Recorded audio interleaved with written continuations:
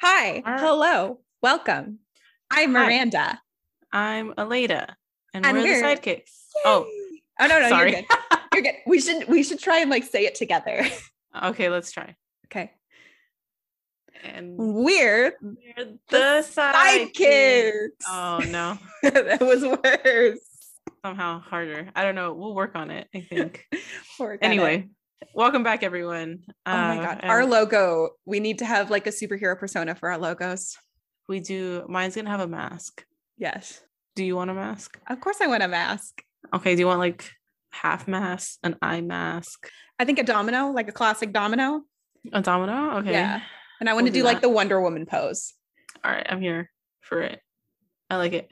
When I tried to do theater in high school, that was how I would do my auditions. I would stand in the Wonder Woman pose, and one of the directors called it my Peter Pan pose, and I got very offended. He called it Peter Pan? She called it a Peter Pan pose, and I'm like, I am Wonder Woman. I am projecting confidence. It's like a power pose person. Oh, yeah. Gosh. Got very offended. I would have been mad too. That's not what I was trying to do. And now I'm annoyed. Wow. Yeah. Well, we're back. We're here. Where last we left off. Yes, we were talking about Civil War. We left off at the ending or the beginning of the third issue. And let's just hop back into it. So where we left off is that we had a good discussion about secret identities because Peter Parker had just revealed his to the entire world in a way to support the Superhero Registration Act. The U.S. Congress had just passed into law with the help of Tony Stark and mostly Tony Stark, but Reed Richards was in there and Hank Pym. Him. Keep on adding. If it's easier to remember, he's the original Ant-Man. The Ant-Man.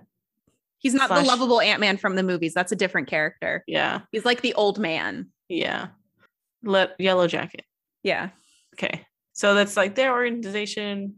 And then the other stuff we covered was Captain America being underground and having his own little ragtag group of people, which includes the Hell's Kitchen people. So Luke Cage, Daredevil. Danny Rand's Daredevil, not the true Murdoch. I forgot. See, I already was garbage. I'm not keeping that in my brain. It's not canon. We're pretending it's been a week, but in actuality it's been 20 minutes. Yeah, it's back to back, y'all. All right, let's hop into it. So the third issue, arguably for me, was the most good. It's the one I enjoyed the most because shit happens in this episode, in this one, that isn't just it's not exposition. Yeah, it's not moral problems. It's not exposition exactly. So we start with they're getting the take of Black Panther, and Black Panther's kind of this is not my circus. These are not my little animals that I have to deal with. This is not the US. I'm not in the USA. I'm in Wakanda. Y'all are doing some weird shit over there. And I think Reed Richards is over there trying to get him to join the cause, and he's no, I will remain neutral. Yeah, he's you're in Wakanda, what the fuck. And then so this is kind of the part where they're kind of trying to get more heroes on the side of the Registration Act. So Reed Richards is talking to Black Panther. Black Panther's yo, you should go to your wife, and he ignores him.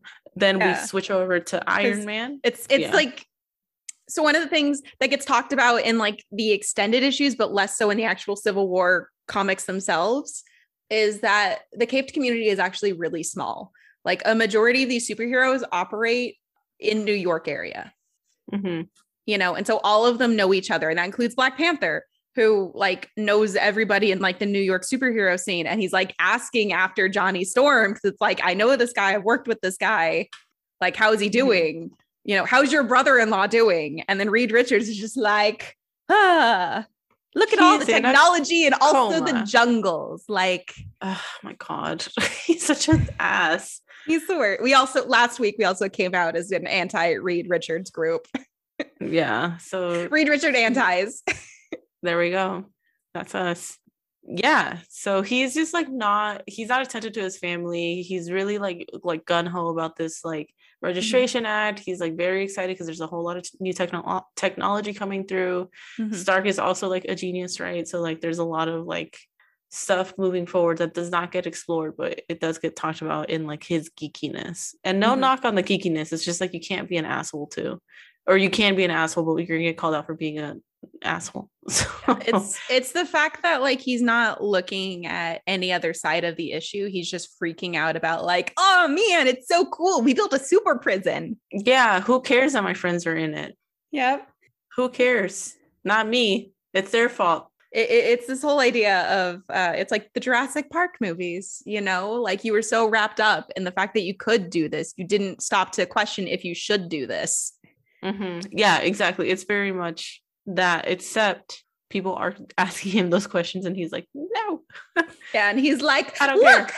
Look, there's a trolley. Gosh, yeah. So very like squirrel energy, but with technology. You know, we have Doctor Strange, who has decided to abstain from the decision entirely. He has decided to fast for 40 days. Oh, yes. It's, you know, he won't give an answer. And then you have like the X people who Tony Stark is meeting with like Emma Frost, and Tony's like trying to be all like, well, you know, are the X-Men going to help us on this? And she's like, fuck you. Like, we're going to stay out of it. We're going to live on our stupid fucking little reservation and we're not going to ask any questions. And he's just like, well, don't you care about dead children? He's like, and she's just like, don't you care about dead children? Yeah, she pulls up, what about all these dead kids that you didn't help protect? And he's like, it's not the same. Yeah, which that's a reference to like the House of M storyline. Okay, for sure. You know, where were you when our babies were burning? Yes, which solid question, man. If you're trying to ask, if you're using that argument, like get ready for that counter argument. Yeah. So X-Men kind of get like pulled out of the storyline because they're like, no, Mark Millar's like, we're not doing that. That's really why that happens. We're not involving them in this story, because they had their own things going on with their own series. Yeah. In this little series, you do also get their new identities, which made me laugh. So we get Captain America gets a new identity. He is a security cop, and they give him like super stereotype things. So like he has a mustache, like a crew cut. Yes, a crew cut. Like he looks like a mall cop. Oh, he's Paul Blart with minus 200 pounds. Yes, he's I guess 200 pounds of muscle. Hercules, he's an IT consultant, and that one made me laugh because he has like the clear glasses, the clear frame glasses, has a polo on, a little watch, and a little ponytail. Yeah. Daredevil is an engineer, and they kind of try to nerd him up a little bit, but this one looks like a small man in a sweater vest. Yeah, and then he has like horn rimmed glasses, and then Goliath is Rockwell, and he is a community outreach worker. He's the only he looks like a youth pastor. Yes, he looks like a Black youth pastor. Yes, so it's funny. That part is like a nice little like comedic break of what's going on. It's a moment of levity, and then it never becomes relevant again because they never use these secret identities. No, it's literally just them like at a diner talking about it, and then they get like called to Griffin Meyer Chemicals and blah blah blah. They show up, and what is it? An ambush. Yeah. And who's there? Everyone they're supposed to be fighting. So Iron Man, She-Hulk, the Thing, well, the Fantastic Four, some other heroes. Miss Marvel, you know. Did you say Miss Marvel? You might have said it already. No, I didn't. I was like other heroes because I could not identify them. In Miss Marvel's comic book tie-ins, like with this, she becomes like kind of super fascist like. Yeah. And so like you don't get that because she doesn't say anything in this entire like arc. Like in this entire 7-issue like book, she doesn't seem to say anything, but in her like tie-ins for the crossover, like she becomes super authoritarian. So she's like super in support of the registration. Yeah, okay. Like to the point where like she gets kind of zealot levels of support.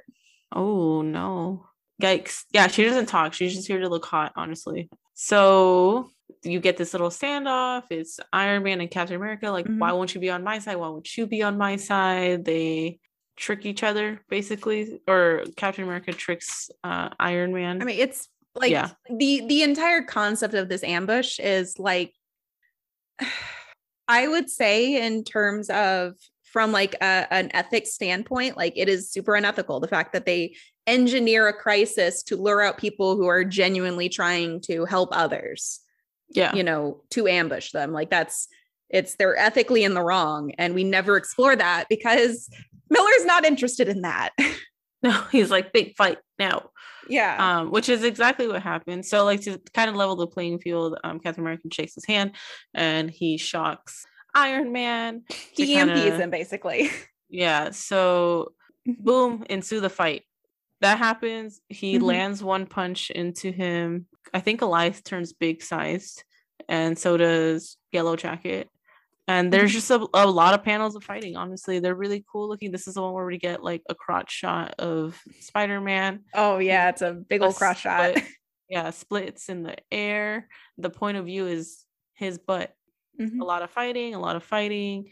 There's a point made that Iron Man's recorded every punch he's ever thrown, that Captain America's ever thrown, so he can counter everything. Fight. He beats the shit out of him, and then boom, Thor comes through. What the fuck? It's a really cool panel. It's not Thor.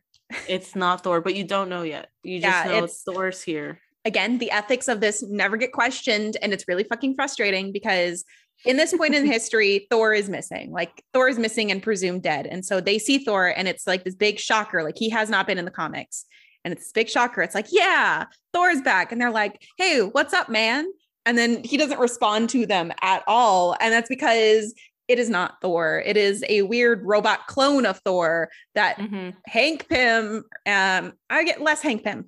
Some of Hank Pym, Tony Stark, and Reed Richards cooked up in a lab. He is Frankenthor. Yeah. And it's like the ethics of cloning somebody, of not just cloning somebody without their permission, but cloning a friend without their permission and turning him loose on their other friends. Yes. So we get this badass panel of just Thor surrounded in lightning. And then questions of Thor. He starts fucking going off. He starts beating the shit out of her. He hits somebody in the face with the hammer. Freaking honestly at this point, like the way Captain America is drawn, he looks like not animalistic, but he just looks like really hurt. His like suit super ripped up because he's getting the shit beat out of him. Again, what is his suit made of? Cotton. Exactly. And his counterpart that he's fighting is in an iron suit. I don't know if it's actually iron, but very strong metal. And it continues. The fight just continues. There's like some cool scenes. They're fighting. And this is like, I think you can kind of tell like, okay, this is why we wanted to write this, because there's a whole lot of like pretty images in this. And then we get this is like the turning point of it. They're trying to escape with Captain America, and Thor says, I don't think so, and shoots Goliath through the stomach, killing him. Yeah. It is the emotional climax of the story. It's the turning point, you know, like it sets up everything that happens afterwards. Yeah. Emotionally, like I think that's where you're like, oh shit, this is like serious. And there's a few points for me in the book where it feels that way, where they're like kind of setting it up in the last issue. Or I think it was earlier in this issue where they're talking, when Stark is talking to the X-Men, to Emma, right? Emma Frost. Yeah. She refuses to register because they're already technically registered and they're living like in their plot of land. And he's like, okay, we'll neutralize them anyway. Which I was like, damn, relax. And then this comes through and you're like, okay, yeah, like it's serious. This is like a war. It's not just like civil war because it's cute. And then he gets shut down. Sue comes through and like kind of saves her asses. She takes care of them so they can get away, right? Yeah, this is like the moment when like the tide shifts. Like it's very much, I think, kind of set up before this, that like Captain America is, whether you think he's in the right in the grand scheme, like in terms of his own moral compass, he is absolutely in the right. You know, he is still fighting the good fight. He is still focusing on limiting damage and on capturing supervillains and on helping civilians, you know, but he's not going to do it under the terms of being registered. Whereas all these other heroes are still trying to do these things, but they are trying to be registered. And then the pro-registration forces set up a dirty trick. Yeah, and it gets taken too far. And then they murder somebody, you know, because it's they're like weapon murder someone because it's no, not. it's that yeah. I well, have no. very I mean, like, strong opinions about the fact that like they try and be like, oh, well, the Thor clone killed him. It's like, no. Who made the Thor clone? No. Who decided this was a great idea? Exactly. And like that's like my point. It's not even like they were killed in the heat of battle between two like sentient beings. It was they built a weapon that they unleashed, basically like a sentinel, and then it kills someone of the opposing side who is their friend, because like you said, they're all like they all know each other at least. Yeah, it's a small community. Yeah. So you get this cool scene. They're leaving. They kind of escape. This is like, it reveals that Richards is the one in charge because he's the one that like says the code to shut him down. And then Susan, understandably, is like, don't even fucking talk. Don't even look at me.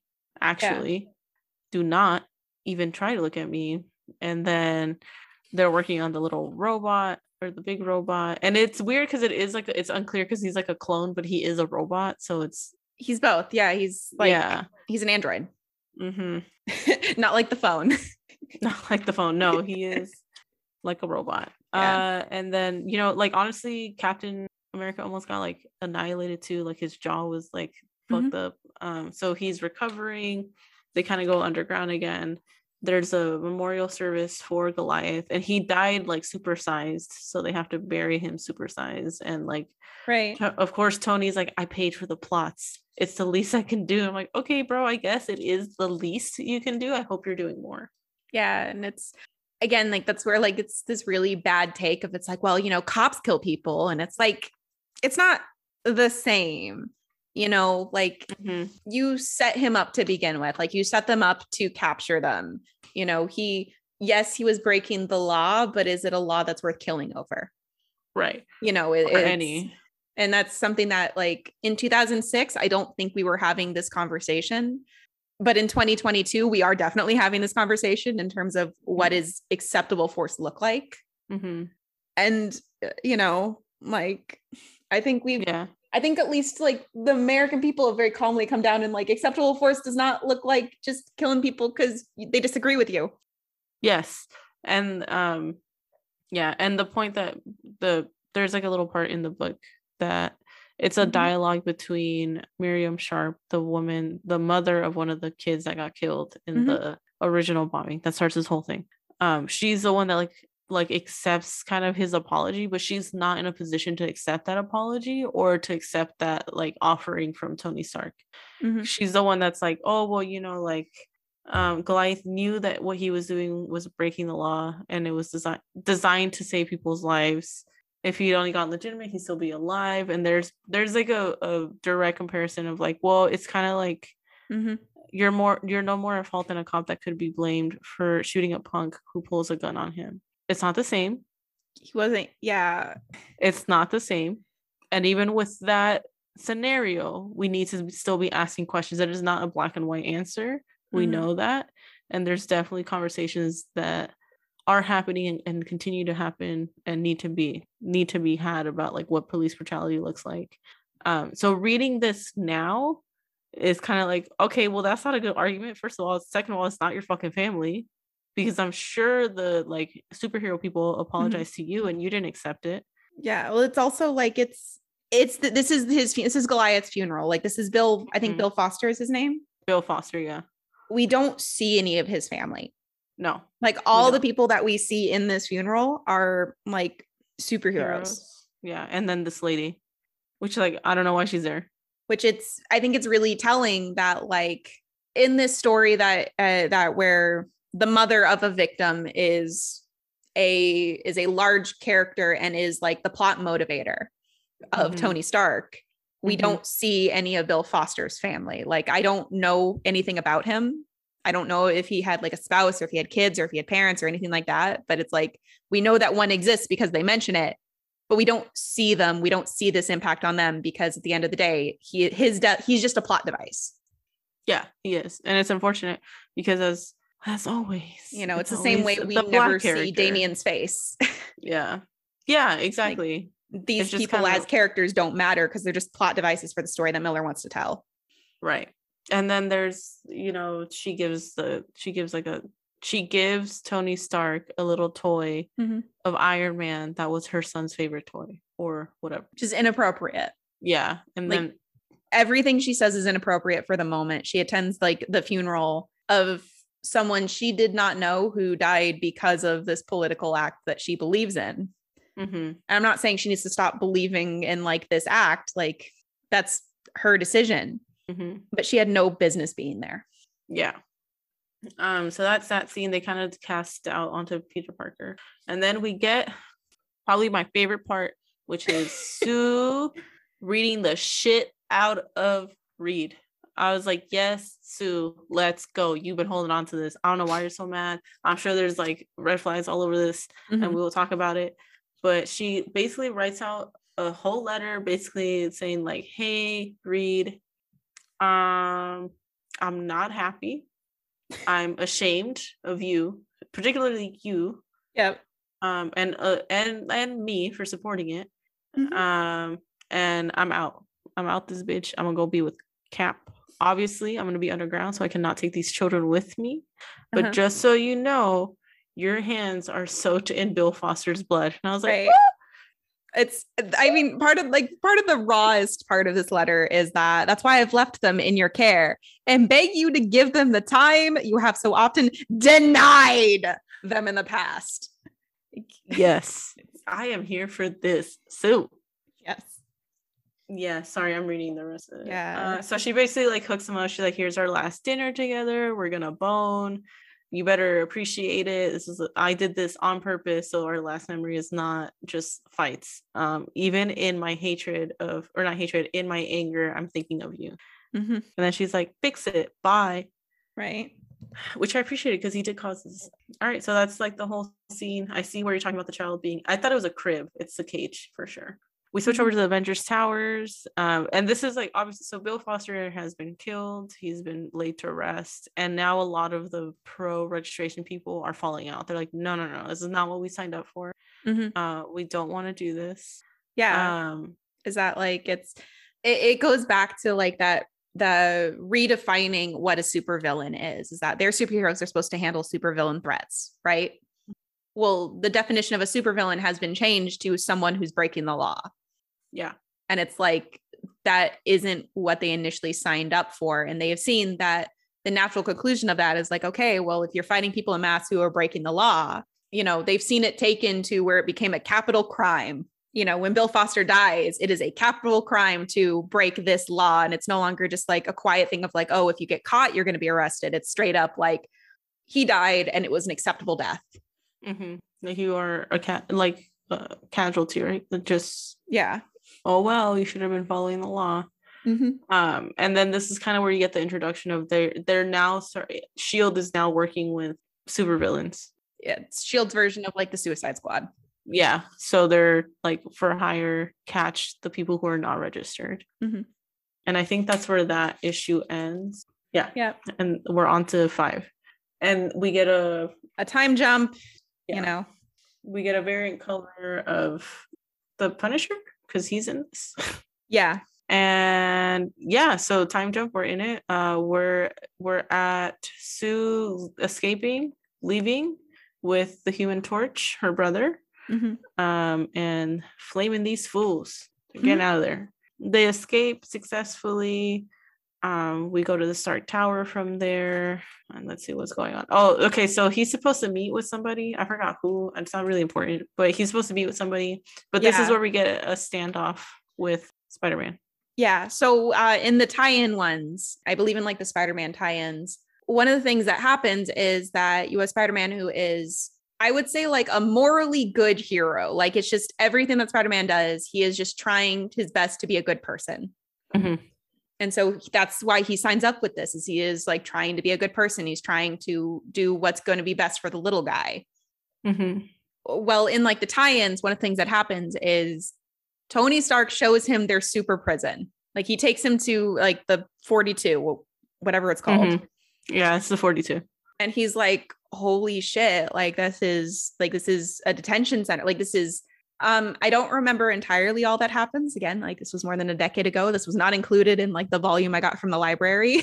It's not in this either. Yeah, but he describes it to a as to a concentration camp. Yikes. And like that's the moment when like Spider-Man decides to defect.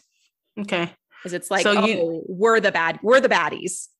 Yeah. So honestly, it sounds like the like tie-in episodes, tie-in issues deal with like bigger problems, and this one is just kind of like an overview. But again, this was like a limited series, and it was like supposed to be over the summer, even though it got delayed so much that it wasn't over the summer.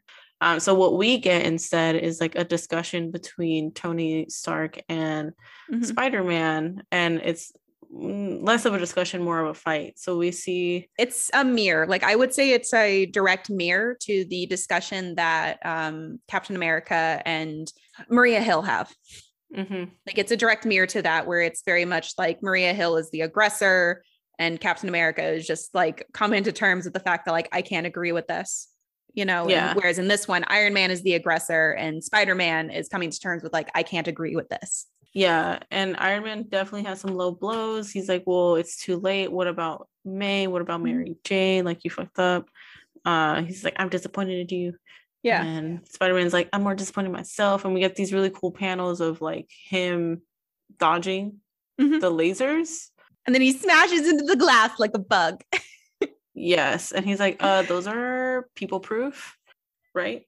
Yeah, it's just like break? It's reinforced glass. Like, what'd you think was gonna happen here, buddy? Yeah, and then he gets shot at. And that's what breaks the glass, and then he kind of falls out of the window. And then S.H.I.E.L.D. kind of takes over from there. They release their Suicide Squad to go hunt down Spider-Man in the sewers. And it's, you know, the direct ethics of working with supervillains. Yeah, they beat the shit out of him and they like explode him. Yeah, like they're gonna kill him. Yeah, we get panels showing it. There's very not gruesome, but detailed, like he looks beat up. They explode him, and then I do think he gets rescued though. He gets rescued by the Punisher. By the Punisher, yeah. And the Punisher's whole shtick is he's like the Punisher. Yeah, I don't know a lot about the character. Like I read the Punisher tie-in for this. I don't remember much of it, but I do remember is that like he's a very damaged individual. Yeah, and he doesn't have a moral compass. He just does what needs to be done. Like he has a moral compass, but it's not one we would understand. Oh, for sure. So it's like it's very individual. Yeah, it's very much like he's a former he's a veteran. His family gets very much murdered, and he just kind of snaps and is just like, well, I'm just gonna kill a bunch of people. Yeah, he doesn't draw a line at murder. Like he is anti-registration act, but like he's not anti for the same reason everyone else is. Like he's anti because they're working with thieves and murderers. Like that's his option.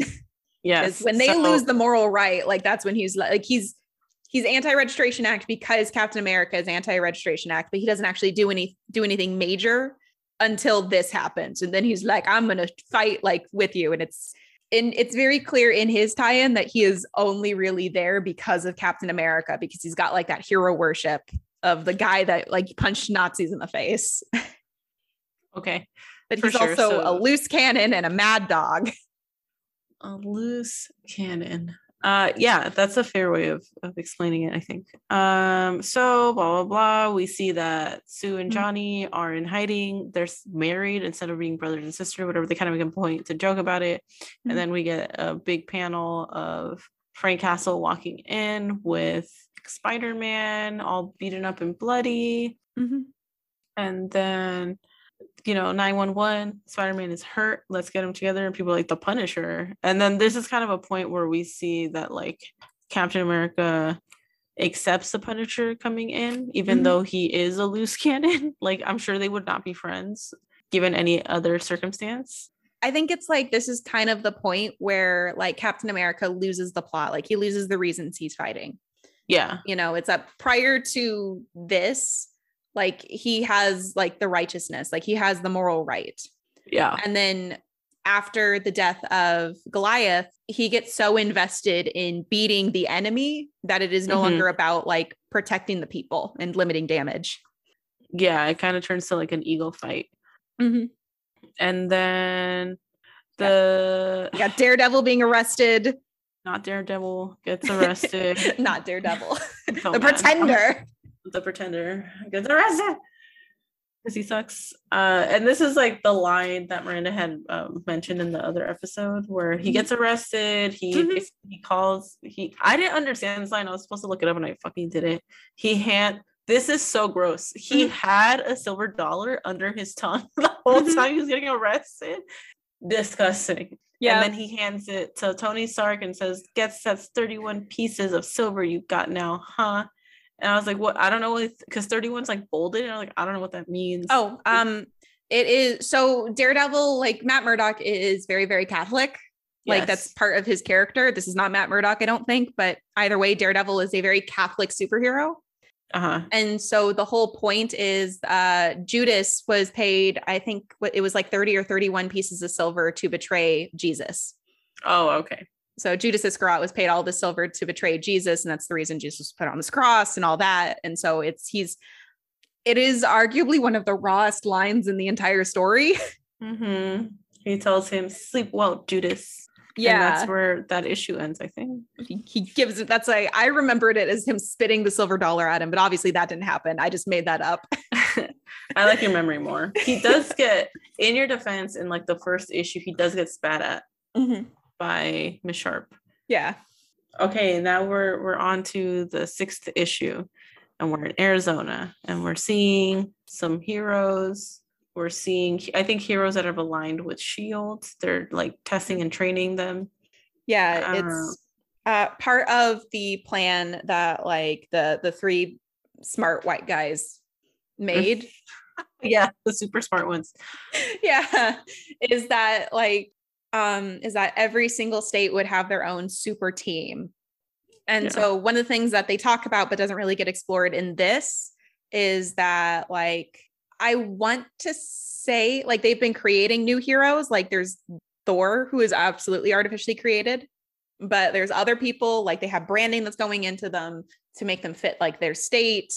It's this idea that it's like, oh, well, these are the kind of people that this state could root for. You know, again, completely ignoring the idea of like, well, who's going to protect like the people that don't fit, you know, who can't use normal services. Again, that question not asked at all. And then I think this also happens in it. I believe there's also a drafting that happens. Oh, wow. That's where like the Superhero Registration Act, like that's where like the whole caveat of it's not superheroes that have to register. It's anyone with like a metahuman ability. Yeah. You know, if it's like, well, you know, if you're just a pastry chef who also can shoot lasers, why should you have to register? But it's illegal for them not to register. So they register because they're just normal ass people trying to live their lives. And then all of a sudden they have S.H.I.E.L.D. showing up saying, you know, it'd be real nice if you put on a mask and came to work for us. Yes. So it effectively can be used as a draft. Yeah. As well. So like the baker with lasers in his eyes. Yeah. That doesn't actually happen. That's just an example. No, I know. Yeah. But like to continue the example, they can get pulled to become like a S.H.I.E.L.D. agent. Yeah. Whereas like previously, like they never had the desire to be a super anything. Like they were just living their life, maybe using their eye lasers every now and again to make a cake cook faster. Right. Interesting. Okay, cool. So we're seeing all that. We see that they're operating on like the Thor replica, which again, to point out Richards is fuckery. He says, a little late for Bill Foster, but the blocker in his head should stop him from killing anyone when we go for the big push. So yeah, they're setting something up, but also like, yeah, it's a little late. It's your fault. It's late, bro. What the fuck? Like you meddled with something you shouldn't have meddled with. I just want Thor to come through and like kick his ass. That happens. It doesn't happen in this book, but when Thor does get revived and come back, when he finds out about the Thor clone, like he's like, what the fuck is wrong with you? Oh my God. Yes. That's the story I want to read. The Punisher's breaking into the area. Yeah. And then we get this like weird breakaway with Atlantis. Yeah. And Sue Namor, is just oh fuck, I forgot his name. His name is Namor something. It just seems so awkwardly placed to me that I was like, I don't know exactly what is going on, except Sue's supposed to look hot. It's something that takes place within sort of the larger context of the Marvel universe. Oh, thank you. All right. Well, we're gonna, if you want to explain it, go ahead. Okay, there is a point in time before she marries Reed Richards where she just leaves him. Like she just straight up leaves him. Like it was, I think it originally happens in like the 70s. Because again, Marvel exists very much in the real world. And so in the 70s, they had a bunch of things that were dealing with things like women's lib and all that. And so she was very very active in the feminist movement in the 1970s. And Reed Richards is the fucking worst and is like, oh, just take care of the children. Oh my God. And so she leaves him. Like she just straight up leaves his ass. And during that period in time, she ends up dating Namor, and Namor is kind of like this weird anti-hero in the Marvel world of he's like a mutant that doesn't really age, but he's also like half Atlantean. It's weird. I don't entirely understand him, but at one point, like he's just very like he's an asshole, but he's like a simp for Sue Storm. Like major Sue Storm simp. Jesus. Yeah. And and so that's what they're referencing of she's the one that gets sent to talk to him to try and like recruit him into their final battle. And that's why he's all lazing off on his Thor. And as he heard like, oh, my ex is coming to visit, I got to look super hot and like things are going well for me. He's like definitely flexing his like, abs. Bring me my nice Speedo. It's a new Speedo. He's got a cape. It flows. Yes. It's a whole lot. He's basically like, I know you still love me, but whatever.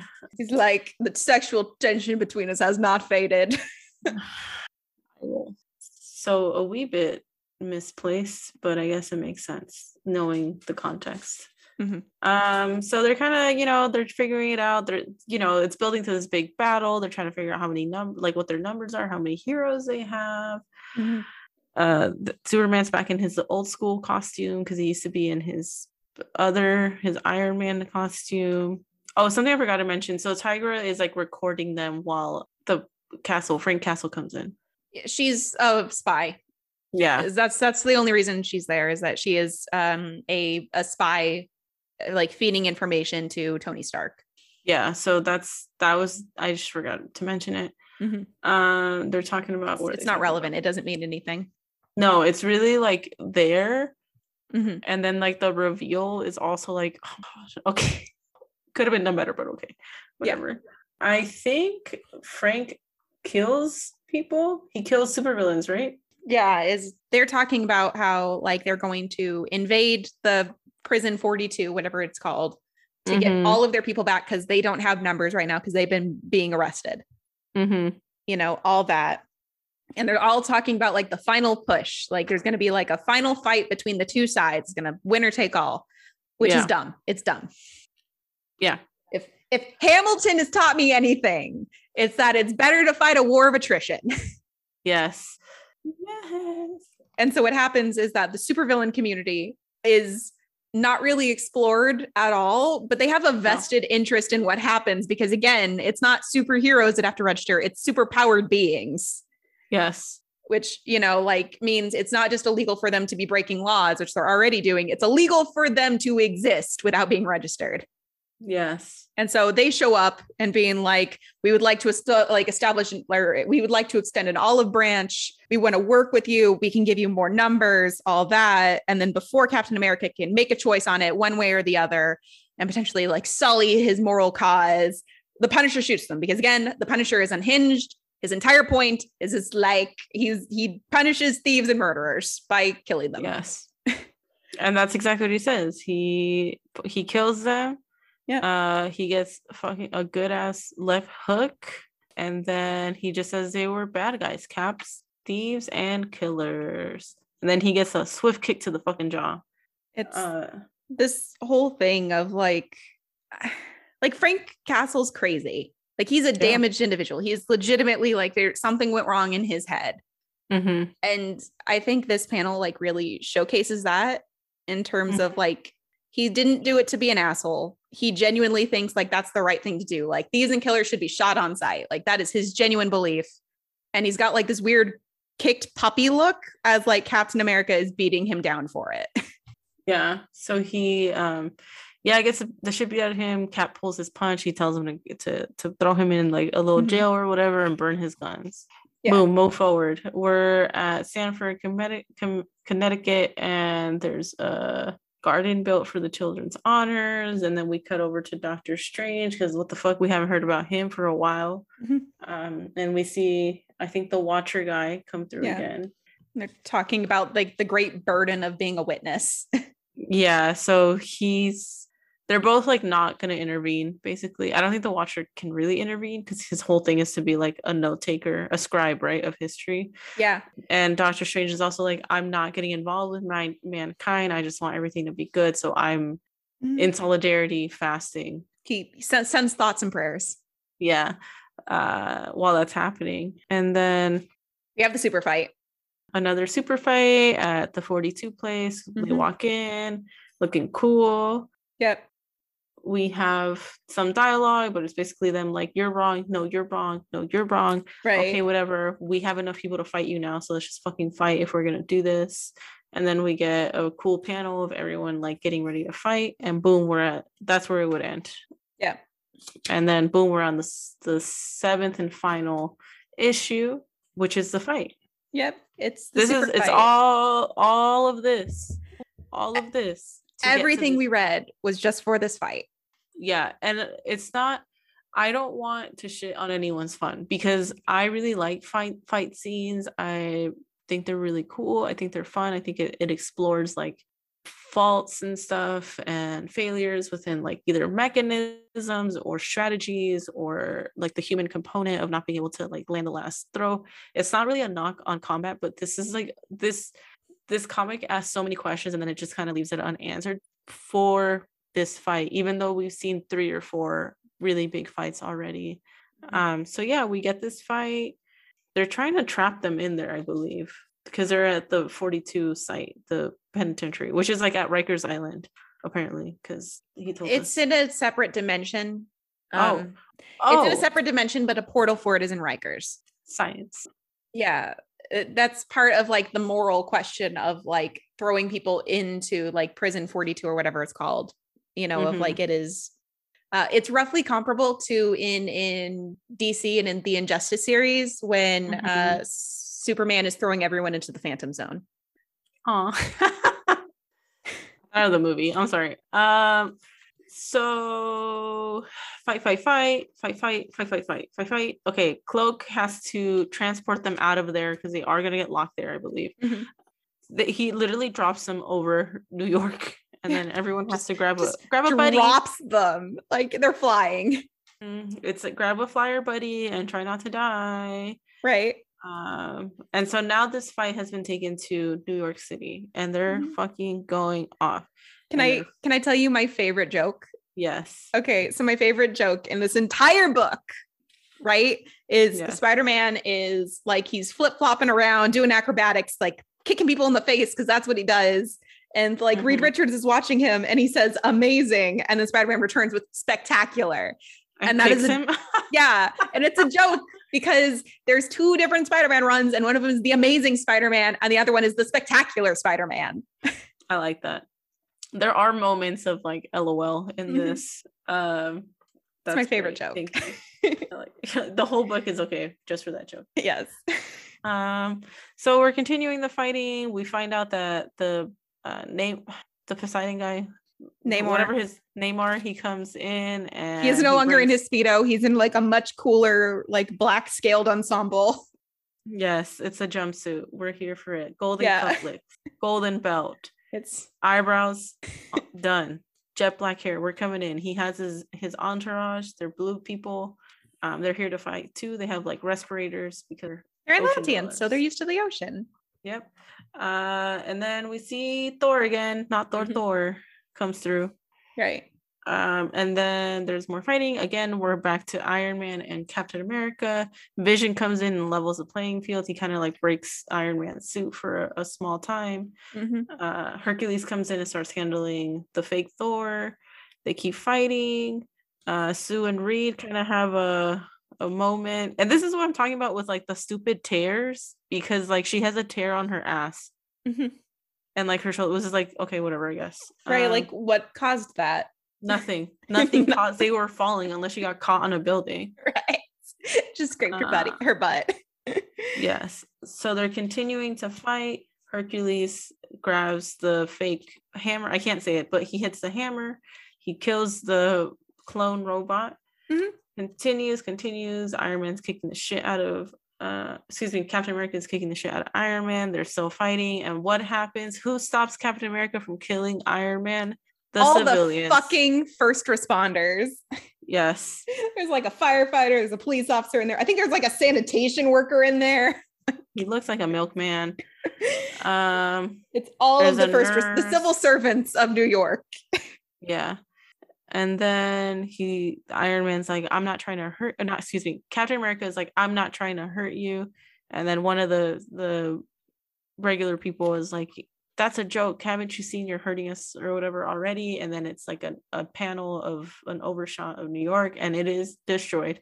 And then this is where I'm like, okay, Captain America is like, oh my God, what did I do? Oh no. He takes his mask off.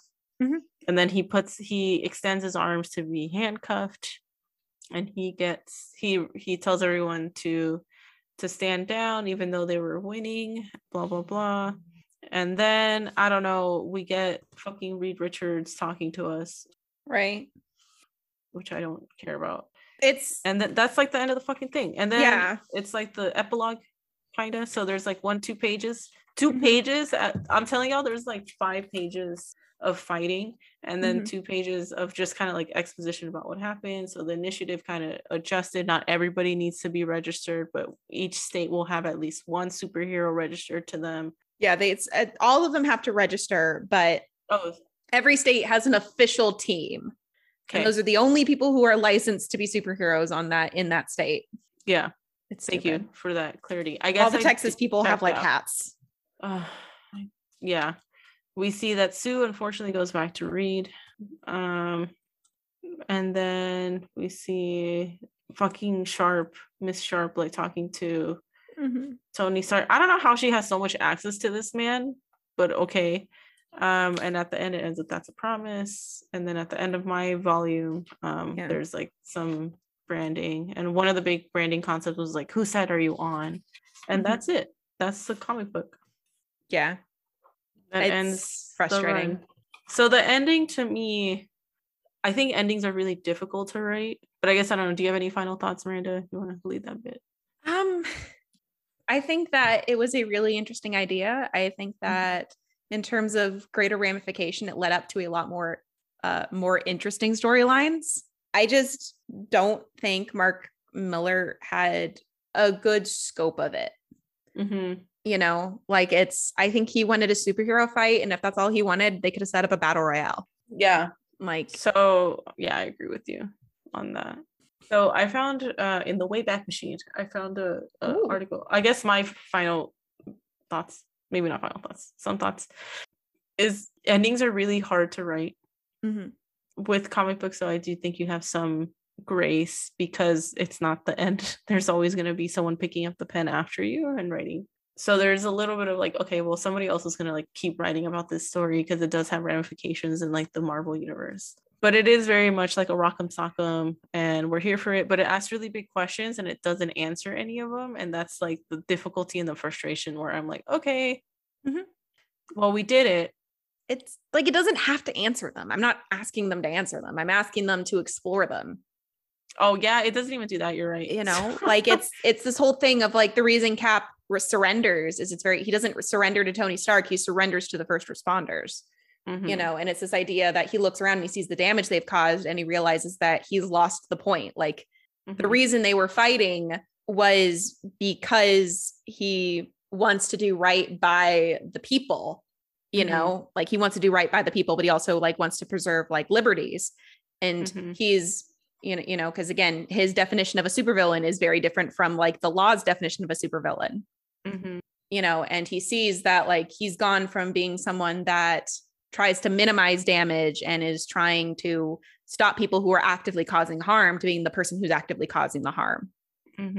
Like that's a really interesting concept to look at, but you also have to remember that on the other side of it, for a majority of the storyline, he wasn't the one bringing the fight. It's that it was the other side that was bringing the fight to him.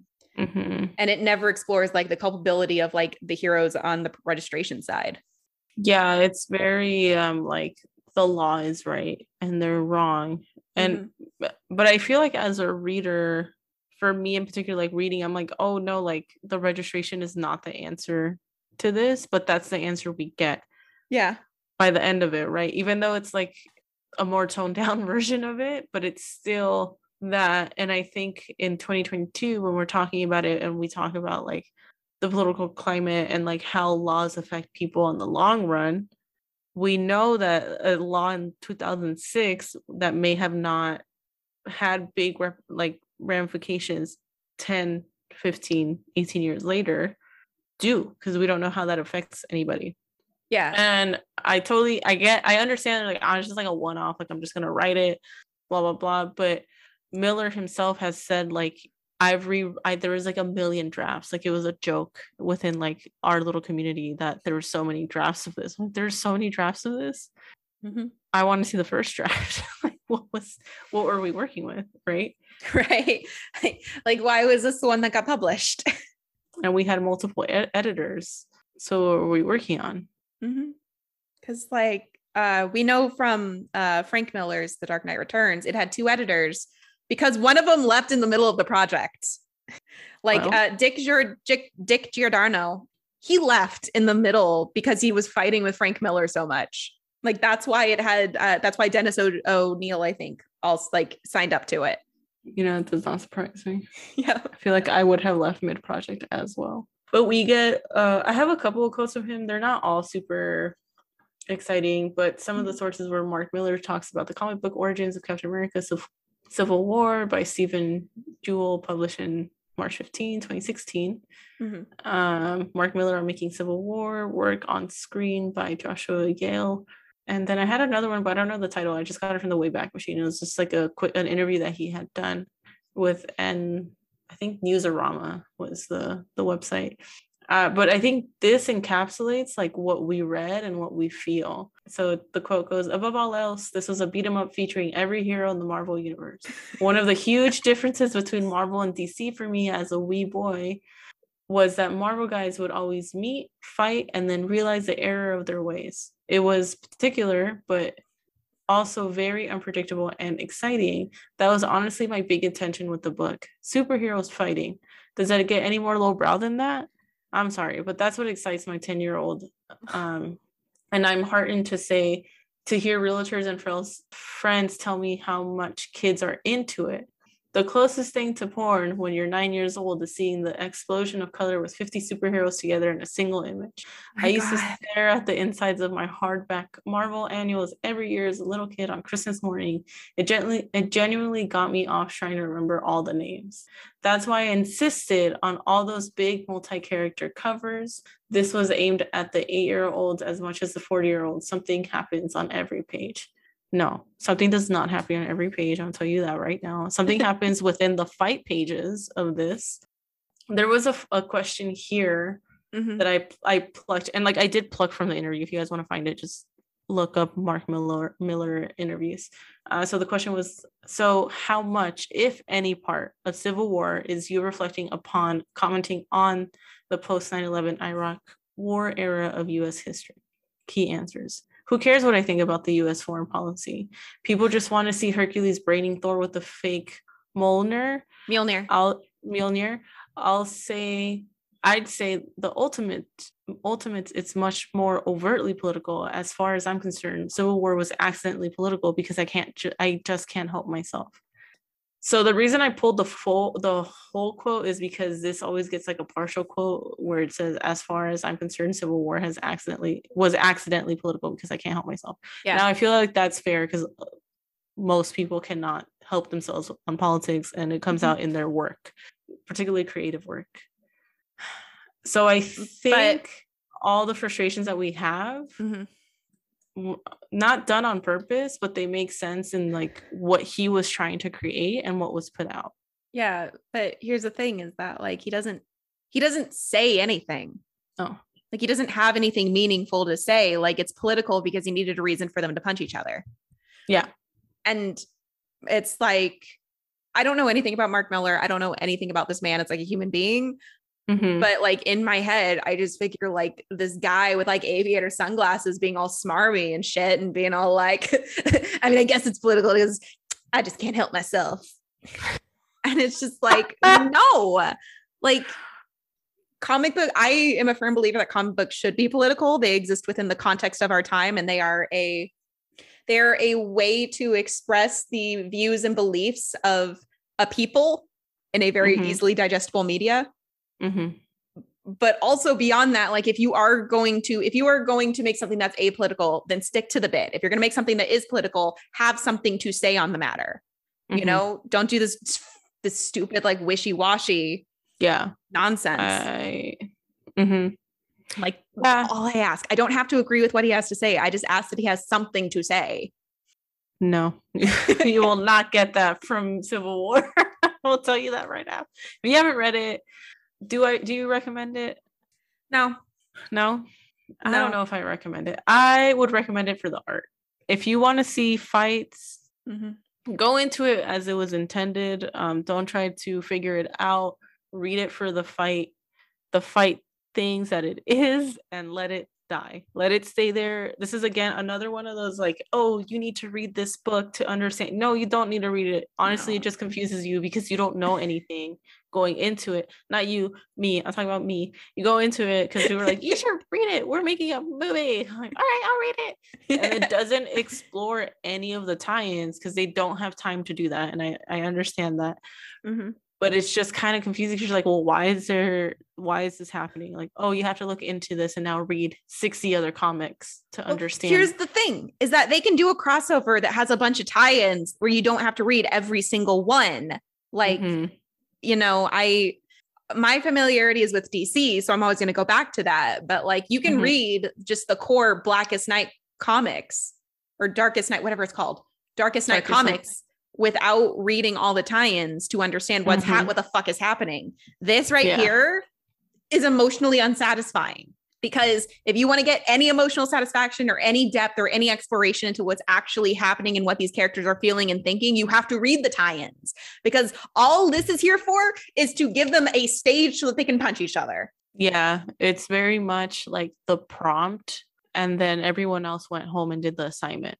Yeah. And now there's a bunch of other things in existence that probably are more emotionally fulfilling. I don't think I would recommend this as like a staple. You have to read it. I don't think I'd recommend anything as a staple, really, because you don't have to do anything. But we're not your mom. Yeah, no, you can read whatever you want. Like if you want to read it, go ahead. We're just telling you how we felt about it. Yeah. But yeah, I mean, like I'm telling you, I forgot everything that happened in this one. At least Frank Millar's, like, I remember that Carrie was there. I remember that he was like a crotchety old man. I remember it being like kind of sad. This one, I didn't remember anything I was reading. I was like, oh, okay, it's just like a fight fest. Yeah. It's like, it's one of those things where I think you need to know that it happened. And that's it. The Michael Bay of the comics. Like big explosions, cool colors, right? Landmarks no longer there.